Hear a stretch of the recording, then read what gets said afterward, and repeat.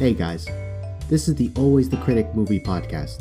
If this is your first time listening to the show, thank you for giving our show a chance. If you really enjoy the show, go ahead and subscribe so you can listen to what we have coming up in the future. If you want to support what we're doing, you could become a monthly contributor to the show. It goes a long way in being able to produce brand new episodes every single week. If you want to go ahead and contribute, you can actually find a link in your show notes, or you can go to anchor.fm/alwaysthecritic/support. Now that we got all that out of the way, here is a brand new episode of Always the Critic movie podcast.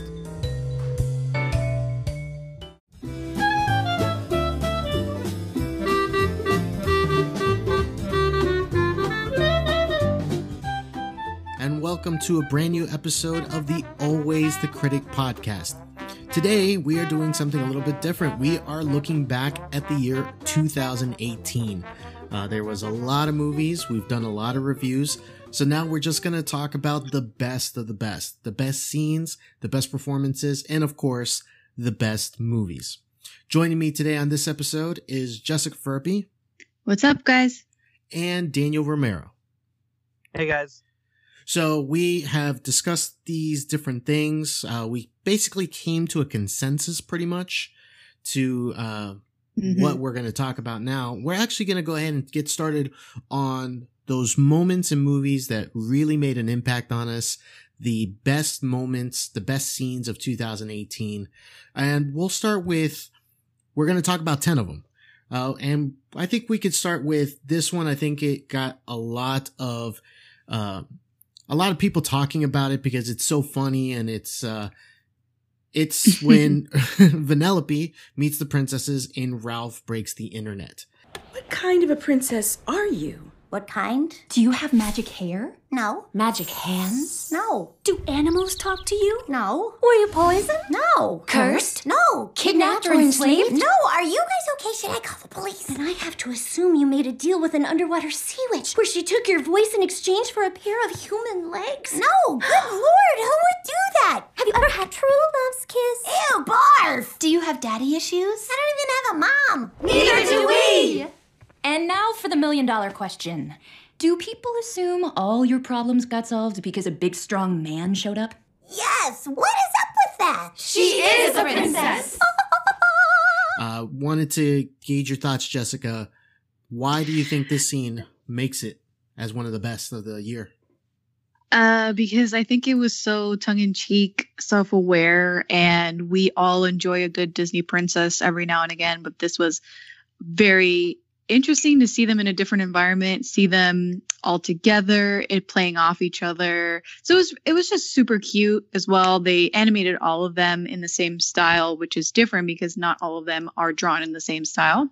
Right. So that was kind of cool. Also, their loungewear was like on point, so I can't complain. Vanellope thrown in there too was a great addition.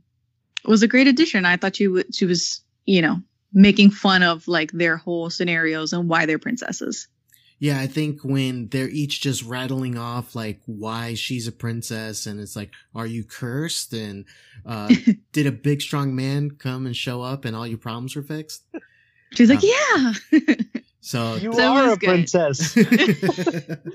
So yeah, I think that was great. Super memorable in a movie that was actually really good throughout, but I think that's one of the most memorable scenes from this year. Now, switching gears a little bit, this is from a different genre of movie completely. It's Damien Chazelle's First Man, and it was the Apollo moon landing. Now, this movie was a bit divisive among the group, but I think most of us agreed that this scene itself was actually done very well. I think the score really adds to definitely. it. Yeah, there was actually music in this part, and there was a lot of tension, even though obviously they land safely and they get back safely. But it was just a culmination of everything that they'd been working toward, and so they gave it a lot of weight, obviously. And just the visuals were really cool. It was a good moment. I think it was a nice climax for that movie. Yeah, definitely. For a movie that I mean, I think we discussed this one. It was a little bit of like a letdown as far as the hype that led up to it. That one scene redeems the movie for me. I think the rest of it is fairly slow, but that moon landing scene is awesome. Yeah, it is. It's nice. Just the way it's shot, and then I thought all the controversy around it was dumb. How they didn't show putting the American flag in the moon, but like the reasoning behind it was to show like what an achievement, not for America, but what mankind that was. So the scene achieved that very, very well. Yeah, I think it does such a great job of, and Damien Chazelle, you know, he was coming off of Whiplash and La La Land, 2 movies that were basically musicals, and he just went in a completely different direction. And that moment, I think he really flexed his muscles there. Now, next scene that we're going to talk about, another animated movie. It was late in the year, but it actually just won the Golden Globe for Best Animated Film. It was Spider-Man Into the Spider-Verse. The scene that we want to talk about is the introduction of all the spider people all at once. I think it's hilarious. I think the different types of people that we get is phenomenal. Yeah. Danny, which one of those would you say really sticks out of all the spider people in that moment? In that moment, I mean, it's my 2 favorites in the movie were definitely the noir Spider-Man, Nick Cage, and then Spider-Ham, John Mulaney. He's pushing for a Spider-Ham spinoff right now. And I'm really hoping that happens because, wow, that'd be great. That whole movie was just, it was a great Spider-Man story, but it also based on this scene and just, I mean, the entire movie, it didn't take itself too seriously, which is what, you know, superhero comics should be. It's not meant to be this dark, gritty stuff. Aquaman. Oh, what? Wow, we're just throwing shade. But no, Aquaman wasn't that gritty. What? Okay. But does Aquaman not take itself a little too seriously? I think at points, but on the whole, it's just what's his face having a good time. Yeah. All right. We talked that later. We talked about this, week, but yeah. Okay. Spider-Man I didn't know you were going to come out guns blazing like that. Awesome. Yeah. But yeah, I got to give it up for Spider Noir, Nicolas Cage. Just everything that he says in that movie is so quotable, but I love when they introduce him and he's like, is he in black and white? Why is it, where's the wind coming from? We're in a basement. And just like so many different things like that were so, yeah. So funny. Now, this next one we're going to talk about, I don't think it was a great movie, but this scene just sticks out. And that is Ready Player One, the Shining sequence. Okay, I disagree because I liked this movie a lot. Okay. But the Shining sequence was really good. Super good. Yeah, the moment that they enter through the movie theater and you see the way they ripped it right out of the actual movie. It was, I didn't really comprehend how they were doing it. Like they were inserting themselves into that movie and it just blended so well. And just all the creepiness of The Shining coming through with these characters that we just got introduced to. And everything that goes on, like you see the blood coming out of the elevator, you see the twin girls. It's just crazy, that scene. I really enjoy that scene. Yeah, it's definitely the highlight of the movie. Yeah, I think so too. Now, one of the biggest moments of the year, and I'm going to talk about just anything, was the snap. Thanos' snap. People just made memes of it left and right. So it is only, you know, fitting that we talk about one of the biggest and probably surprising a little bit moments of that entire movie was the fact that Thanos does actually get all the stones and he does the snap and he eliminates half of the Avengers. Yeah, no, that moment. So that's something that happens in the comics. So I guess people were expecting it. I had no idea going into it. Like, that's one of those moments in film where I wish I could go back and watch it again for the first time because that was nuts. They, like, just realizing, oh crap, the Avengers lost and half the team is gone. Yeah, I wasn't really expecting that. I liked it. But y'all know that I'm like, I'm not the biggest Marvel fan, so when they wiped out half the Avengers, I was like, oh, perfect. Oh man. Yeah, my only gripe with it is that we live in a world where we know what movies are coming out in 7 years. So you knew there were really no consequences to that. Spider-Man's got a movie coming out this year. Black Panther's getting a sequel. Doctor Strange is getting a sequel. The Guardians are getting a sequel. So like, it was. So I'm saying they but should have also- stuck to their guns, and that would have been the biggest shock. But they're not. So, but the moment was still, it took everyone by surprise.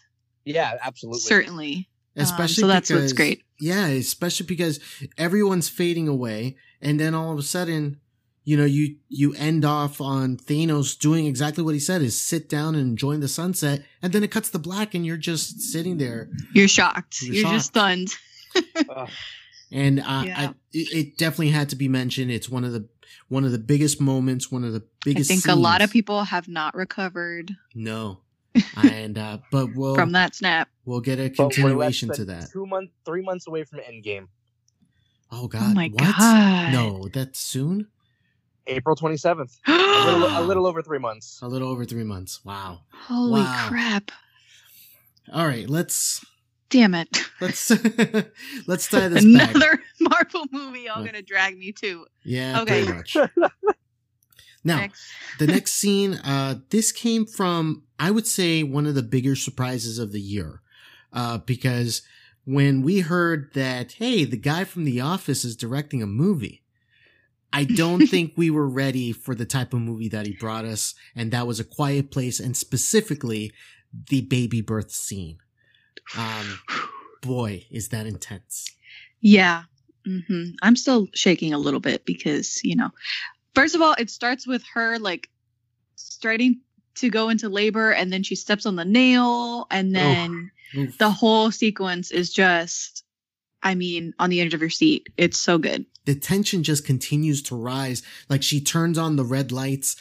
Her husband and the son are coming back. They see it. They go full into, you know, like, we need to do this. And, you know, there's sign language and everything, but the tension is just building and building. And then she like sneaks off to the bathtub, and she's just trying to hold in the contractions and hold in the screaming. Oh, what an intense scene. Yeah. And I remember like how quiet the theater was when I saw Yeah. it. Like, nobody was moving. Everyone was just riveted. Everything was like hinging on this moment in the movie. Yeah. Yeah. I give John Krasinski so much credit for putting that together and just delivering a pretty good scene. Excuse me. A damn good scene. A damn good scene. All right. Now, next scene comes from another movie that was a big surprise.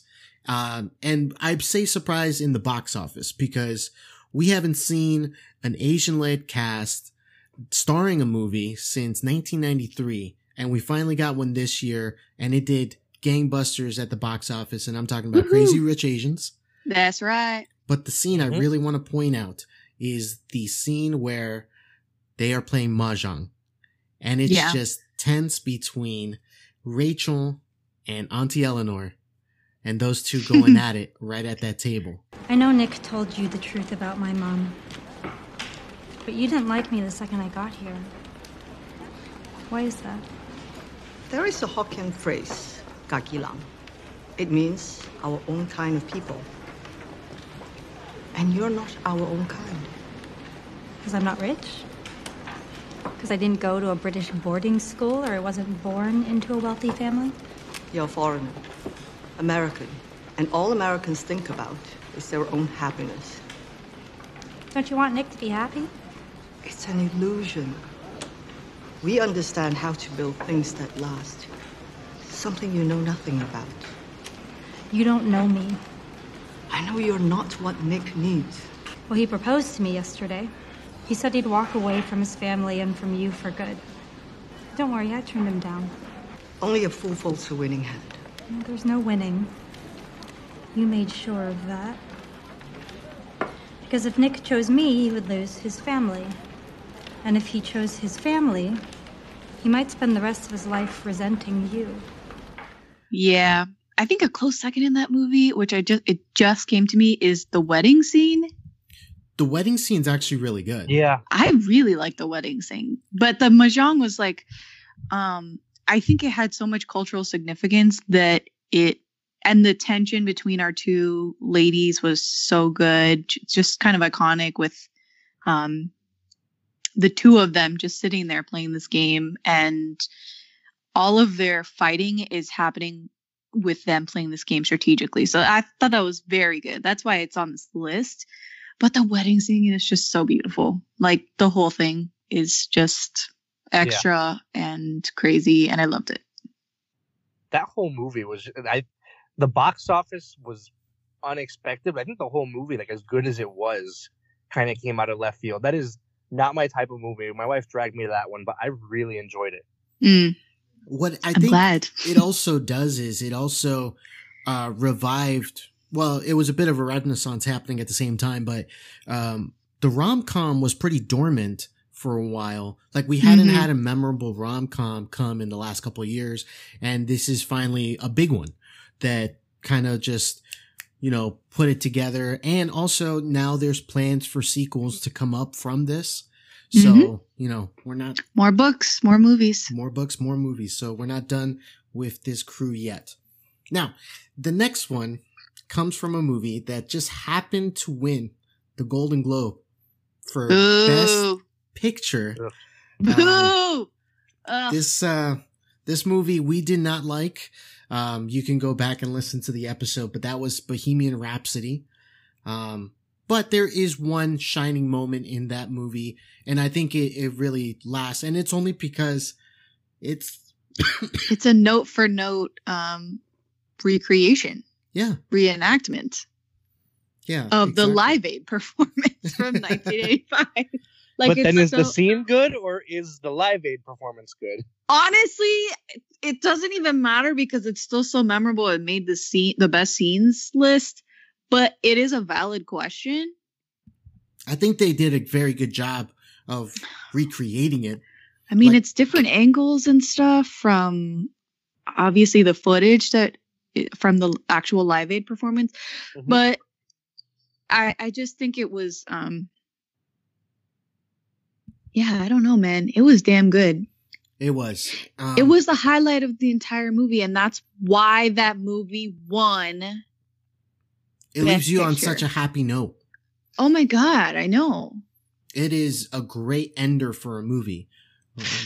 The fact that obviously it is a shot-for-shot remake of the real thing, so, I mean, I would say that they did a good job of reenacting it and, getting everything, like the way Freddie Mercury slaps the cameraman's butt, like just randomly in one shot, and they do it exactly the same. I think it leaves you on a happy note, so I can see why the Golden Globes happen to make this their best picture. I even like that, I still can't understand it. It's not the best picture. It's not the best Period. picture, but this scene is really good. We loved it. Now, we are down to our two biggest scenes of the year. This next movie, we could have chosen many different scenes from this movie, but we decided on one. We could have gone with the bathroom fight scene. We could have gone with the helicopter chase. But we are talking about Mission Impossible Fallout, and the scene that we decided to go with was the chase through Paris, Lane's Breakout, where Tom Cruise is on a motorcycle being chased through the streets of Paris, and he does the circle around, Arc of Triomphe. I think this scene is just crazy how they shot it. He's just riding out there, trying to avoid the cops, and it's one hell of a scene. Danny, the whole lead up to it, where you kind of see it playing out in his head, how he could, or I forget the context of it, where you see him actually kill Lane right there, and then he snaps out of it, and then the actual thing kind of plays out all over again. Yeah, for real. Like the scene was shot, it was like blocked so well. Yeah. I think the technical aspect of it was really good. I mean, it's just a quality action sequence. So which we don't get very often.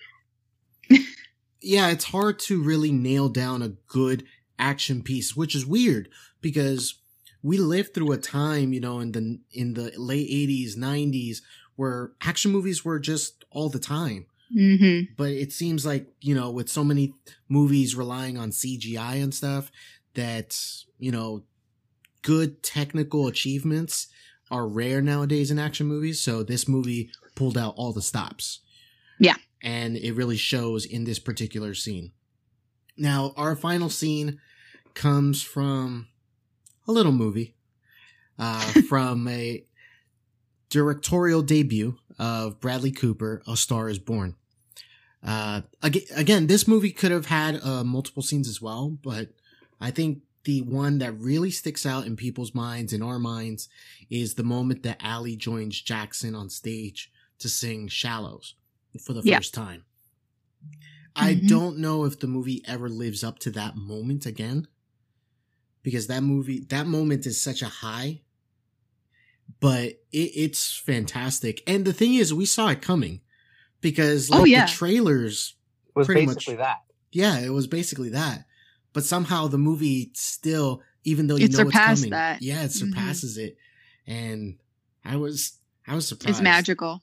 It was magical. It really is. And when Cooper starts singing, I was like, oh, okay, he's got a voice. And then Gaga comes in, belts it out. Overall, I think an amazing scene, and probably our favorite scene of the year here on the podcast. Yeah, definitely.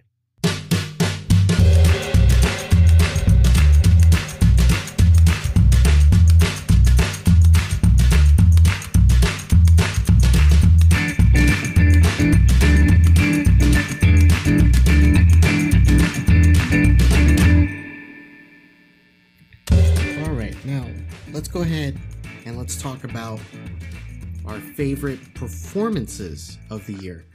There's a lot of individual performances that can really be pretty much given some notice, given some respect. So what we're going to do is we're going to go ahead and take these in alphabetical order by the last name of the performer and talk about it. Now, there are a couple of performances here and there where one of us has seen it, the other one hasn't. So the person who has seen it, they can go a little more in depth as to why they believe that this should be on the list. Mm-hmm. Actually, I think the very first performance is going to be me talking about it, and that's Christian Bale in Vice. I want you to be my VP. You're the solution to my problem. I'm CEO of a large company. I have been Secretary of Defense. I have been Chief of Staff. The Vice Presidency is mostly a symbolic job. Right. I can see how that wouldn't be enticing to you. However, the Vice Presidency is also defined by the President. And if we were to come to a different understanding. Go on. I'm listening. I sense that you're a kinetic leader. You make decisions based on instinct. I am. People always said that. Yeah. Very different. Very different from your father in that regard. Now, maybe I can handle some of the more mundane jobs, overseeing bureaucracy, managing military, energy, foreign policy.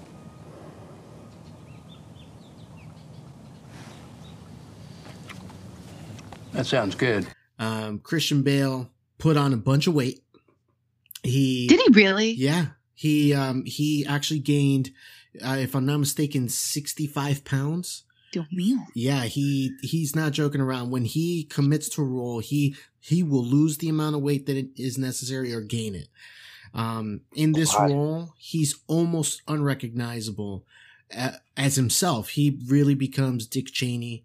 The way he speaks, even it's so hard to really imagine Christian Bale there. So when you're seeing the movie, Bale is isn't even on your mind.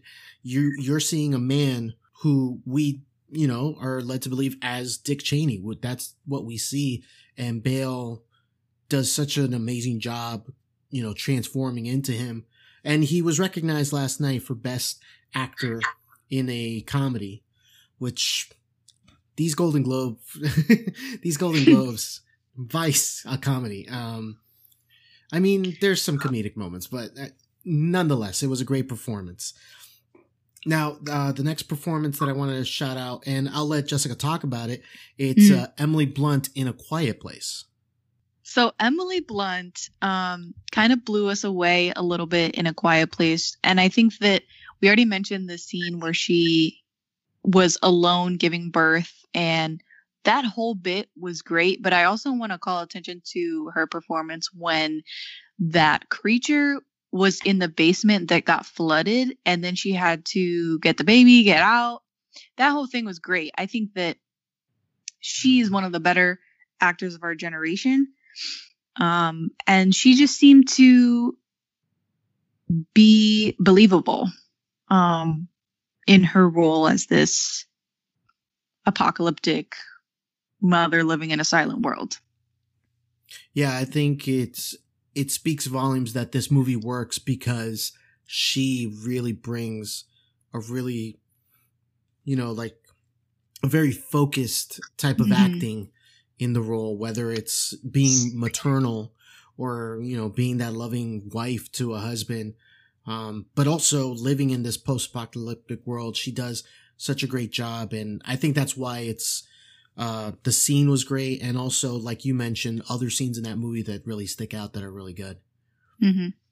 Now, Danny, you did nominate this one and it did make our list because I think I agree that it's a very good performance given what he's doing. And that's John Cho in Searching.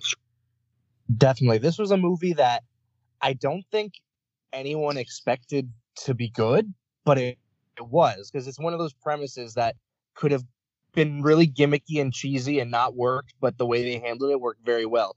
John Cho, for a lot of this movie, is acting with himself, basically. The entire film is shot from the perspective of a computer screen, an iPad, some piece of technology, whether it be through a video chat, FaceTime call, Facebook messaging, iMessages, anything like that. So a lot of the movie relies really on his facial expressions and how, again, like he's almost acting by himself because a lot of it's through those video chats, video calls. So, and the movie is so tense as his daughter goes missing. You see him, come to grips with the fact that she's not answering his calls, she's not answering his phone or answering her phone. And he has to go through, he works with this detective. He starts, suspecting the brother and this kid that goes to school with her that she was dating or something. And then, once you see the final twist of the movie play out, like you really see him kind of unravel and the tension build. And I think from John Cho, who most people know from friggin' Harold and Kumar, like it's right. It's not the type of performance you would expect from him, but I think he knocked it out of the park. I won't say it's the best performance of the year, but I think, it definitely shows the range that he has as an actor. And it's, another film this year where an Asian American actor definitely took the spotlight and ran with it.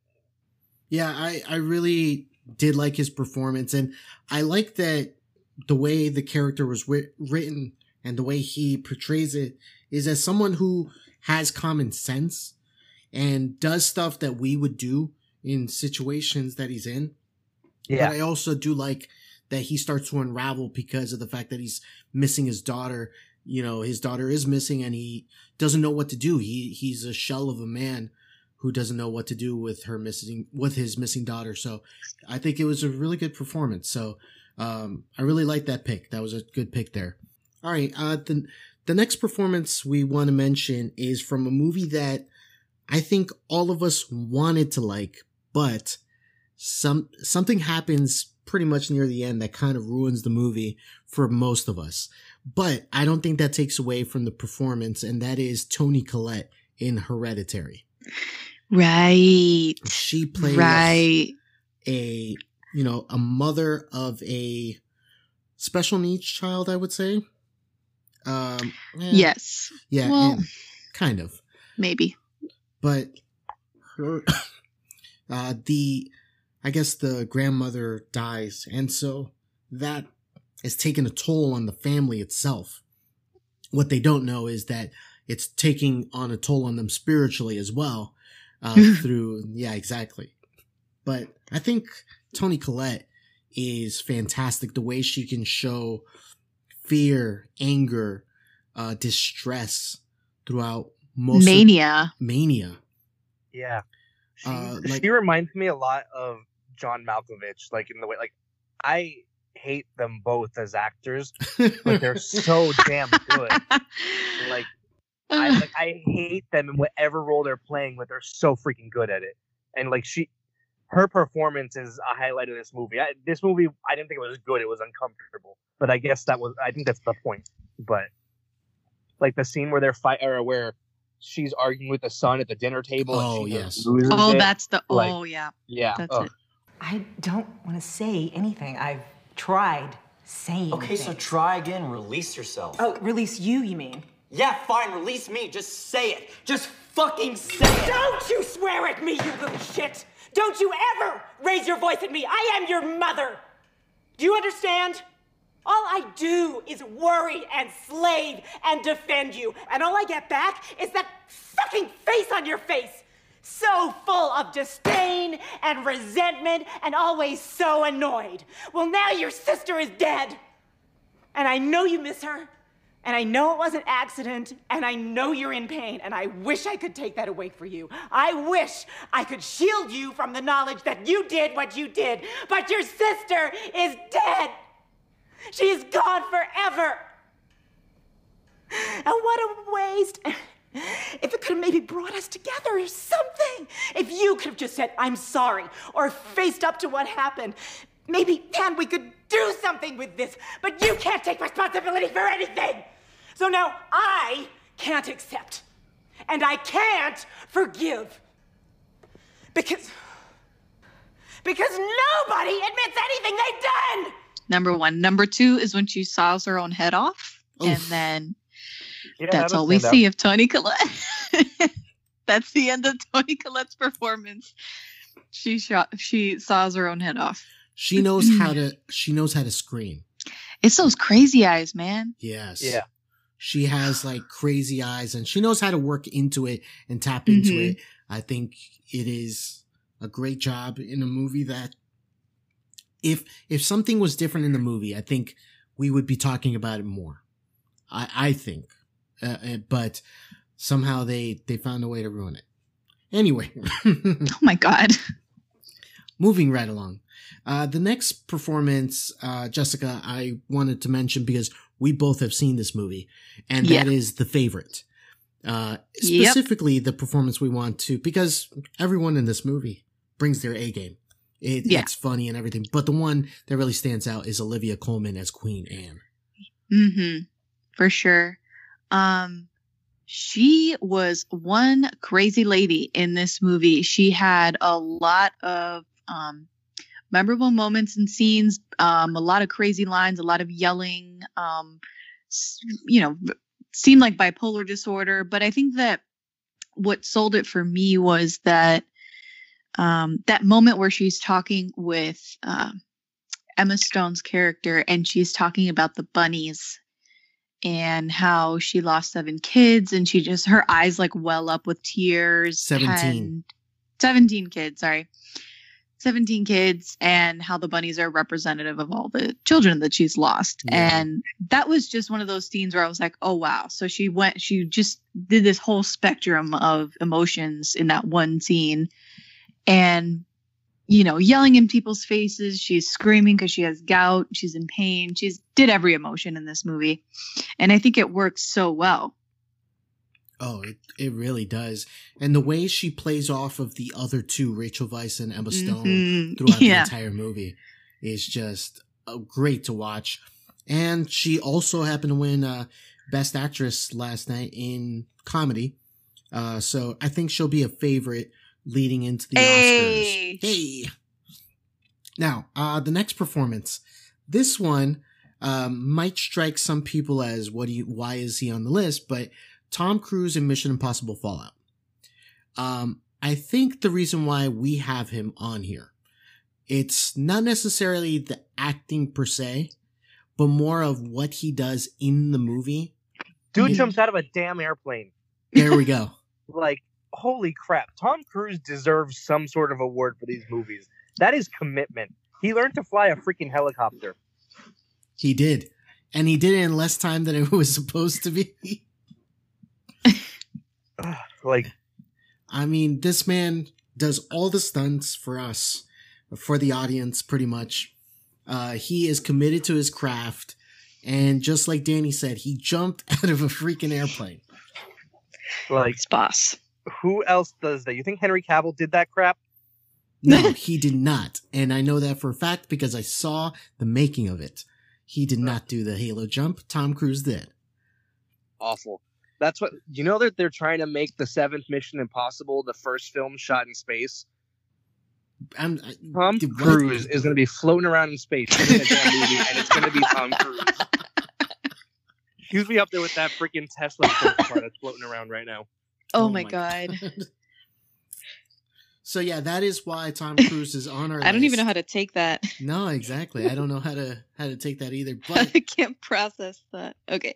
There's a reason why he was on our list, and it's because we really enjoyed what he does physically to get into that role and to make the movie so enjoyable. Now, the next one, or actually in this case two, I wanted to tie them together because they're both from the same movie.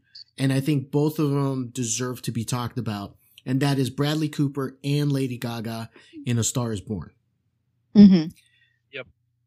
I want to start with Cooper because that voice that he's throwing on throughout the entire movie. That's hard. That is hard. Like, he's got this. I want to take another look at you.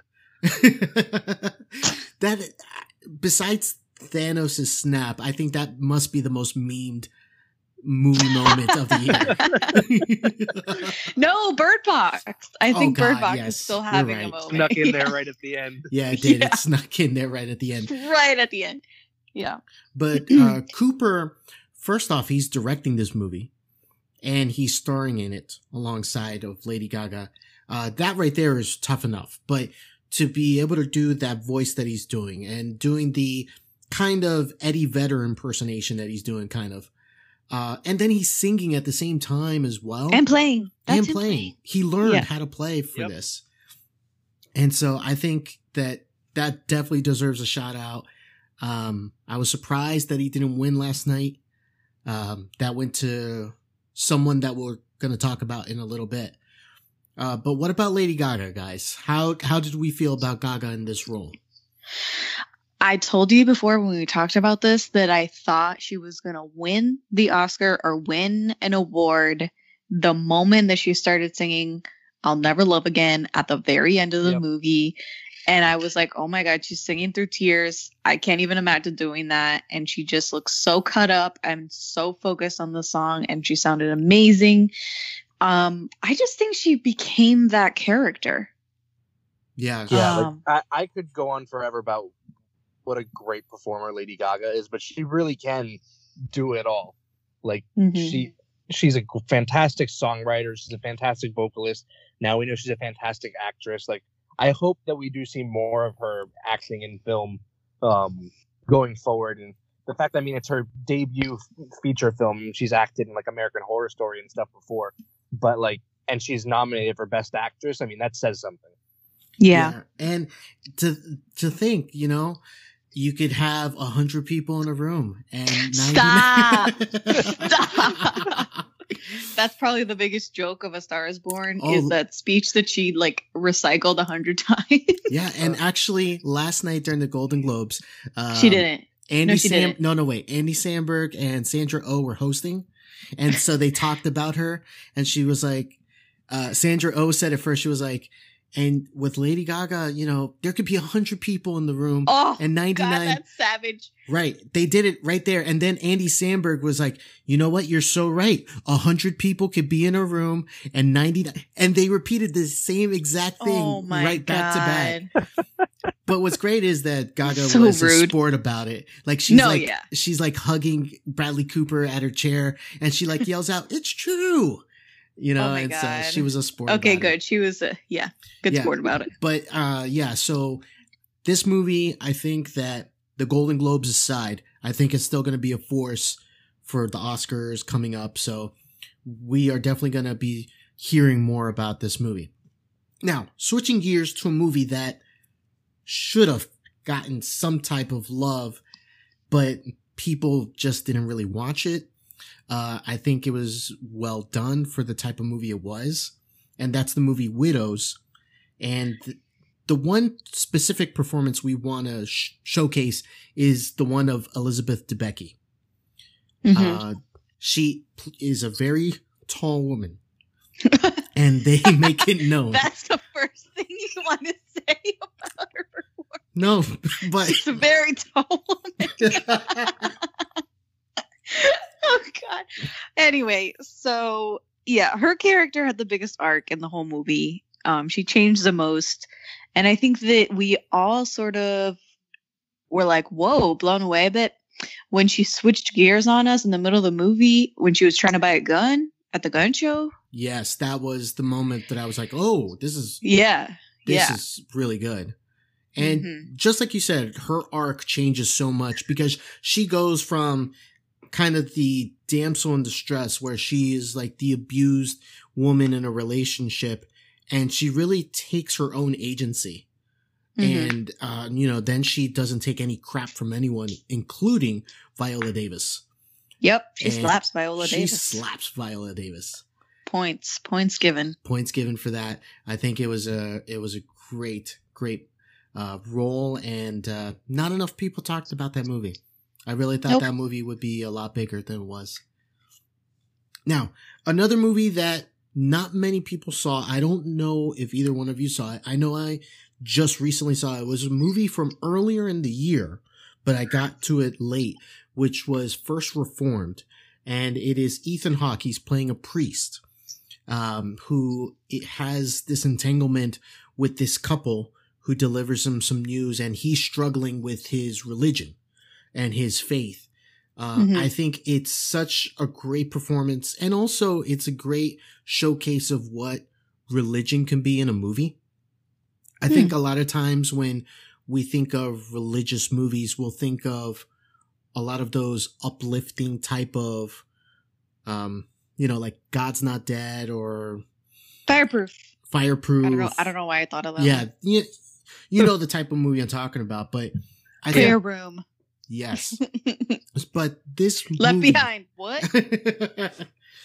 But this movie takes Christianity, or, in this case, Catholicism, because he is Catholic. And it really shines a light of what is it like to deal with your faith when you are struggling with it. And Ethan Hawke just wears on his face like a man who's been through things. And the way he will use logic along with the religion to guide people, but at the same time, he's struggling with himself. In the movie, he has a journal that he's writing in every single day. No matter if it's a bad thought or good thought, he'll write it down, and you'll see him struggling with himself, just like writing down, like, I don't know why I told him this. I could have said this. Sometimes when I'm talking to people, I don't even believe what I'm saying, like stuff like that. And I think it was such a great performance. And if you guys want to check it out, First Reformed, I know it's on Amazon right now. I give it a shot. I would definitely check it out.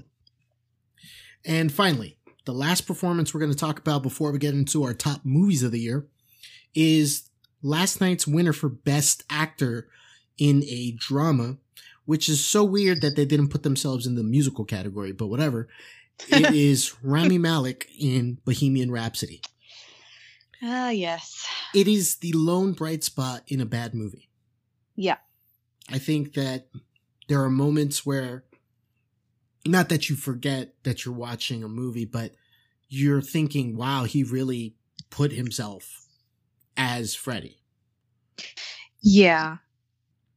Yeah, I think that he was trying to be as respectful as possible to this icon that everyone knows and loves, listens to still. So it was a more respectful performance than maybe other movie band biopics.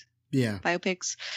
So I think that that's something to be said, but at the same time, he was very conscious of his movements, very conscious of his teeth and the mouth shape that he was doing. And that it was just one of those attention to detail things. Yeah.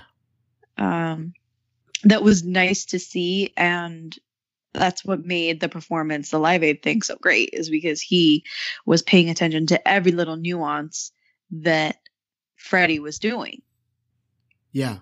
And you pick up on a lot of the stuff, because if you watch any footage of the real Freddie Mercury, basically, even though it's a bit of an imitation, it doesn't go unnoticed that the fact that he did as much studying as he could about Freddie. Mm-hmm. He really, nails down mannerisms and movements, like you said. And I don't think just because it's something that he's copying doesn't take away from the fact that he works really hard at it. And it shows in the movie. Mm-hmm. And so I got to give him props on that one.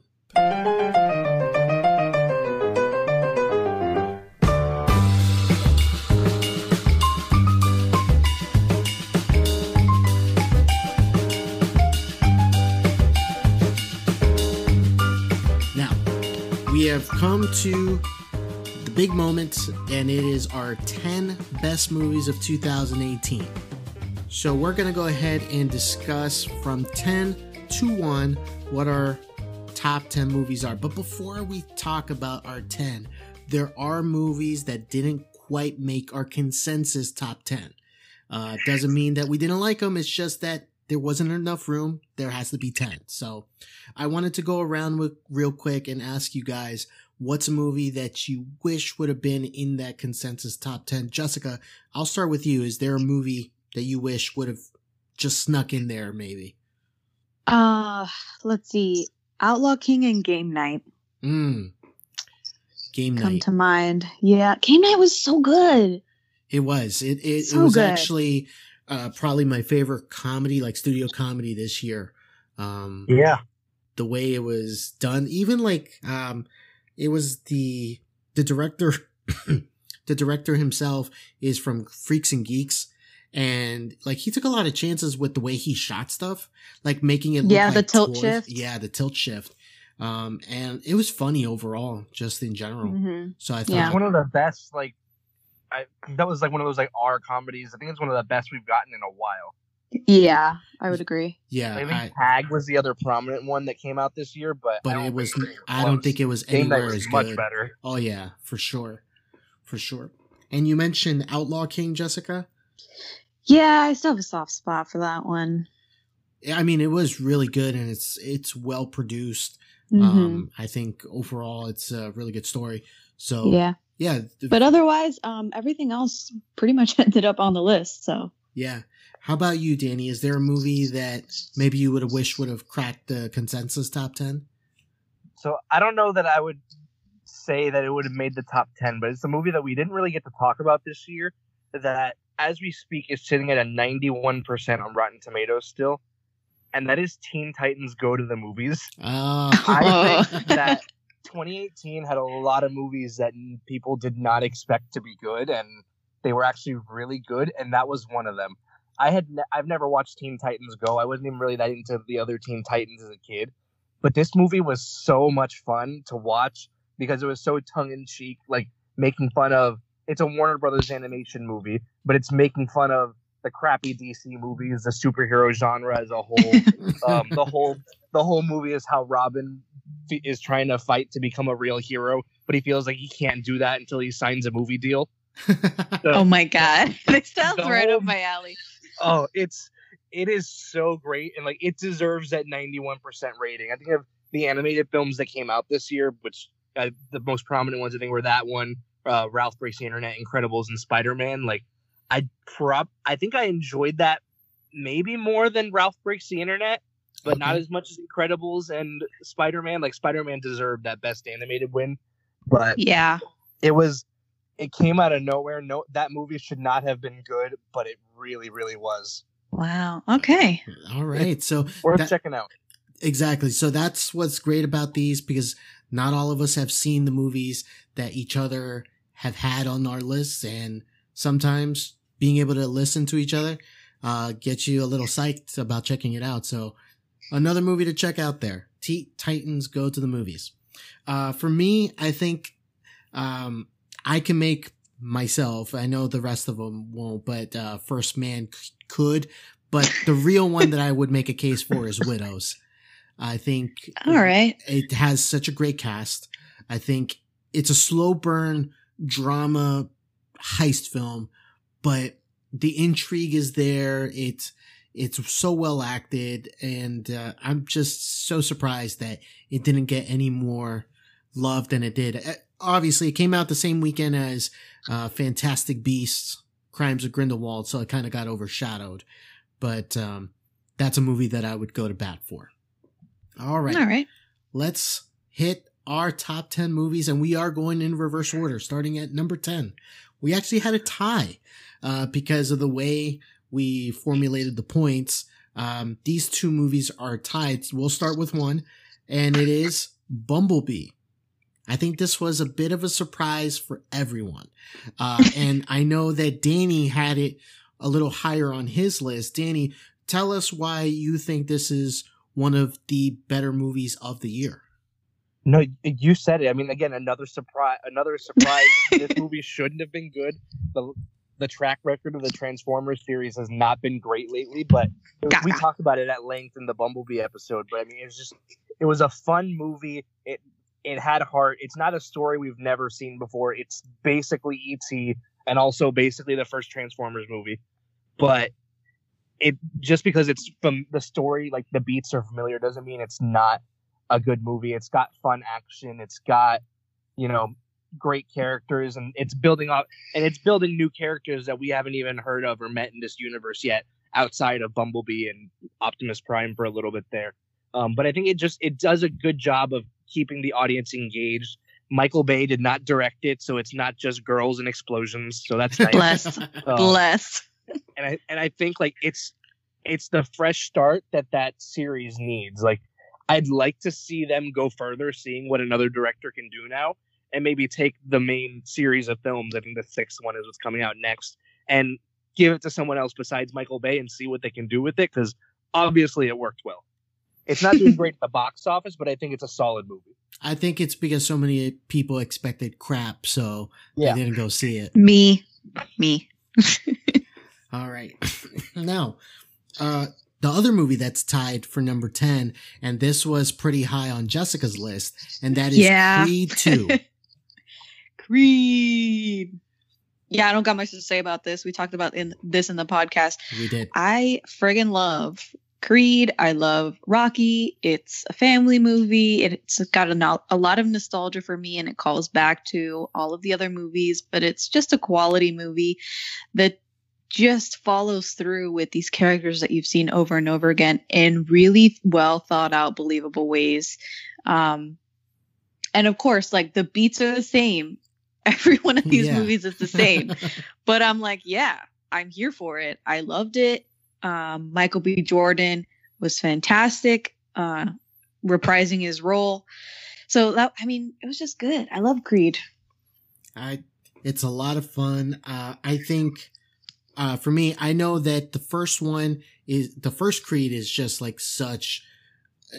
it hits on so many beats. This one feels just a little bit shy, but I think when they introduce Drago and his son, I think that's a nice mix into the movie. So great movie overall. I really enjoyed it. The next movie on our list, number 9, and that is Incredibles 2. This is a movie that we were waiting years for. 14 years in the making. And we got a quality movie out of it. Yeah, I think it was worth it. Disney Pixar, they've done a lot of sequels to these early 2000s Pixar movies lately that I think have fallen a little bit short, like Monsters U and What was the other one? Finding Dory. Cars 2, 3, 4. Yeah. Wait, you didn't like Finding Dory? No, let me take that back. I do enjoy Finding Dory. Okay. Monsters U, and then Cars 2 are the ones that kind of stick out to me as the worst sequels. But I think Incredibles 2 took a while, but it was so worth it. Like, it's a fun movie. It's nostalgic as far as, you know, I remember watching the first one in theaters as a kid, and this one kind of has some of those same beats, but it is still a new story. It's an updated story for 2018 and the climate we're in right now, letting Elastigirl be the focus. I think like that could have been something that could have just been seen as like a political move, but it's just as much a story about her taking the lead and being the hero as it is about Mr. Incredible, you know, taking the step back, taking care of the family, raising the kids. So, I mean, the movie it worked. It was so good. And let's not forget one of the more enjoyable scenes of the year, Jack versus the raccoon. Yay! That was a lot of fun. But yeah, I really agree with you. I think that it delivers on a lot of moments. It's a great callback to the first one, and it's a lot of fun. It's just a lot of fun. Mm-hmm. The next movie on the list. This one was really high on my list. I know Jessica saw it late, and it didn't quite crack her top 10, but it was pretty high itself there either way. And that was The Favorite. I think it's so well, like, it's written so well. It's really funny. The director, Yorgos Lanthimos, he didn't write it because I know Jessica That's a tongue twister. Yeah, Jessica, you don't like his prior movies like The Lobster. Oh, God. Yeah, I know. You hate that. That's like movie. Torture for me to watch The Lobster. It is so painful. But this one, this one is was a lot not more palatable for general audiences, I think. Yeah. And my theater was packed, and I saw it super late. Yeah, it's been gaining steam as one of those movies that is gonna like come out of not come out of nowhere, but it's gaining steam as the prestige movie of the holiday award season kind of. But I just think everybody brings their A game in the movie. Nicholas Hoult, who is not being talked about enough. I think he's great. He is great in this movie. He's hilarious. He is the lovable, well, not lovable, but I would say the asshole you just love to root against. But he's just funny in every moment. So that is why it cracked our top 10. At number 8, The Favorite. I just want everyone to know that I was very surprised that it was in the top 10. Yes, you were surprised. And it I just was happened to be flabbergasted. I had it as my personal number 2. It's really high up there. So now, number 7, most of us had this on our list. And it was, again, we talked about it earlier when we talked about the Mahjong scene, and that is Crazy Rich Asians. At number 7, again, I said it revived the rom-com. It's a near flawless rom-com. Yeah. That's all. Yeah. It's extravagant. It's funny. It's heartwarming. It does everything that you want in a movie. Mm-hmm. And I really enjoyed it. And I remember, I think it was you, Jessica, you had read the book before, if I'm not mistaken. I did. Yeah, so it was pretty faithful to the source material, and that was pleasant for me coming into it, having read the book already. So it was wonderful. Perfect casting, perfect flow to the movie, and it was just delightful. Very delightful indeed. I just saw it again for the second time, just recently basically on rental. And, it's a lot of fun. It's a great movie. Mm-hmm. Next movie on our list. Almost everybody had it on their list. And that is Black Panther. Only reason I don't kill you where you stand is because I know who you are. Now, what do you want? I want the throne. Hey, you, the tuna. Y'all sitting up here comfortable. Must feel good. It's about 2 billion people all over the world that looks like us, but their lives are a lot harder. Wakanda has the tools to liberate them all. And what tools are those?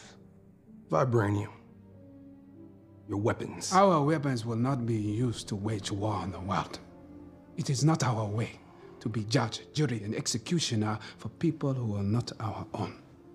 Not your own. But didn't life start right here on this continent? So ain't all people your people? I am not king of all people. I am king of Wakanda. And it is my responsibility to make sure our people are safe and that vibranium does not fall into the hands of a person like you. This movie has gotten so much buzz throughout the entire year. There's still buzz now about it that we're in award season. You know, it's getting nominated for stuff. It's getting nominated for, you know, Best Picture at Golden Globes. It just got nominated for Best Screenplay. Really? Yeah. It just got nominated for Best Screenplay at the Writers Guild. So it's making progress, and I would not be surprised if we see it as a nominee for Best Picture. I don't think it'll win, but no, I don't think it's going to win, but I think it was great. That's a big deal for a Marvel movie to get nominated Best Picture. Yes. And an all-black cast as well. Yeah, that's another big thing. I mean, you have Chadwick Boseman as King T'Challa. You have Michael B. Jordan. You have Angela Bassett. You have Forrest Whitaker. I mean, this cast is stacked. And so they really put everything. And then they got Ryan Coogler, who directed the first Creed. They got him on board. And overall, it's just a great movie. I saw it more than once in theaters, for sure. I thought it was so well done. Any other thoughts on Black Panther? That soundtrack, though. Yes, that soundtrack. Damn Very good. well done. Now, number 5 on our list. Again, we talked about this movie. We've talked about the actress in this movie. It's no surprise that it's in at number 5, and that is A Quiet Place. A moment of silence for A Quiet Place. I still remember the first time I saw it in theaters, and how it was like eerily silent in that theater. Yeah, it was so damn quiet in there. I couldn't even breathe. Yeah. I remember when the movie started, like right at the beginning, people are still like making noise, eating popcorn, candy, all that. And like 20 minutes in, like everybody had stopped moving. There was no movement at all, and it was eerily quiet. It was crazy.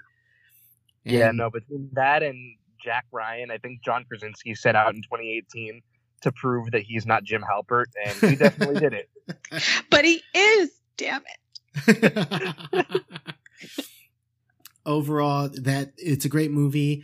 I believe, if I'm not mistaken, it made everyone's list. If I believe, well, actually, Danny. I don't think it made. It didn't make mine, but it was close. It was close. Now the next 4 movies that we're going to talk about were on everyone's list. I don't think we are denying at all that these are the 4 movies that we found to be our favorite. Well, actually, I take that back. There's one that didn't crack someone's list. We'll get to that in a second. But number 4, again, we talked about one of the biggest moments of 2018. We're going to get a continuation of it here this year, and that's Avengers Infinity War. The culmination of 10 years of work put into one movie, and somehow it works. I don't know how they do it. There's so many characters in that damn movie. It works so well because they went into this movie, they went into making it not trying to set up a story, not trying to introduce this character and that character. Because at this point, 10 years later, if you don't know who these characters are, you don't give a crap and it doesn't matter. And I think that's why the movie does so well. It picks up the story. It's action from the very first moment. And it runs with it. It's a long movie. It's almost at 3 hours. I think it's like 2 hours and 44 or something like that. Something like that, yeah.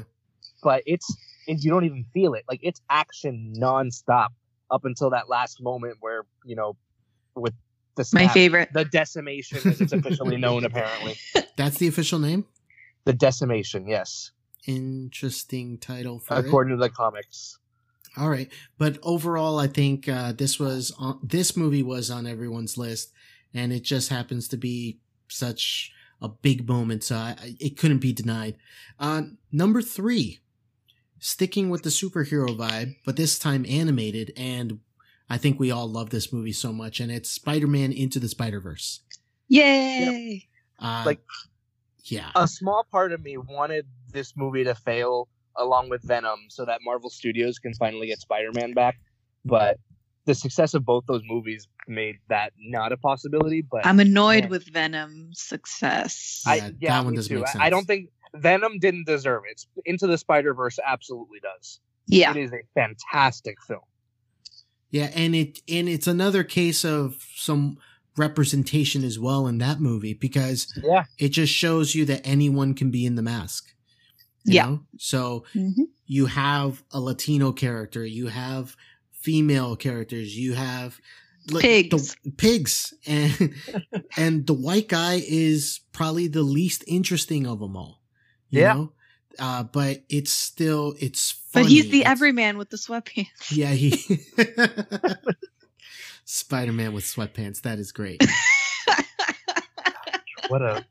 So good. It is. It's How did really they good. sell that? I don't know. How did they sell that? And Putting sweatpants on Spider-Man. Oh God. Okay. But next. it's a great movie overall. It's really good. Yeah. And there's a reason why it's at number 3, because it's just so good. Now, here at number 2 is a movie that made almost everyone's list, except for Jessica. And that was Mission Impossible Fallout. Yep. It was high on everybody else's list. It was my number 1 movie of the year. Danny had it really high. He had it as his number 1. Daniel Brigham had it as his number 2. So, yeah, there's a reason why it's this high on the list. It's maybe the testosterone level that's in the movie, but I did give you guys Infinity War. That made my top 10. That's true. But I couldn't put Mission Impossible on there. No, so I had just gotten into the Mission Impossible series right before that movie came out. I think I saw Rogue Nation. That's right. The day before I saw that movie. Yeah. Right. Wow. The other ones, I mean, three forward are really, really good. But I think for a series that's been going for almost 20 years now, I'm not tired of it. I want more of it. These last few have been that good, and Fallout definitely continued that. Yeah, Fallout. I just remember going into the year, the trailer started coming out, the Super Bowl ad came out, and I was just getting hyped and hyped and hyped. I remember one of the big moments of this year came from the trailer, and that's when Henry Cavill loads up his arms as guns.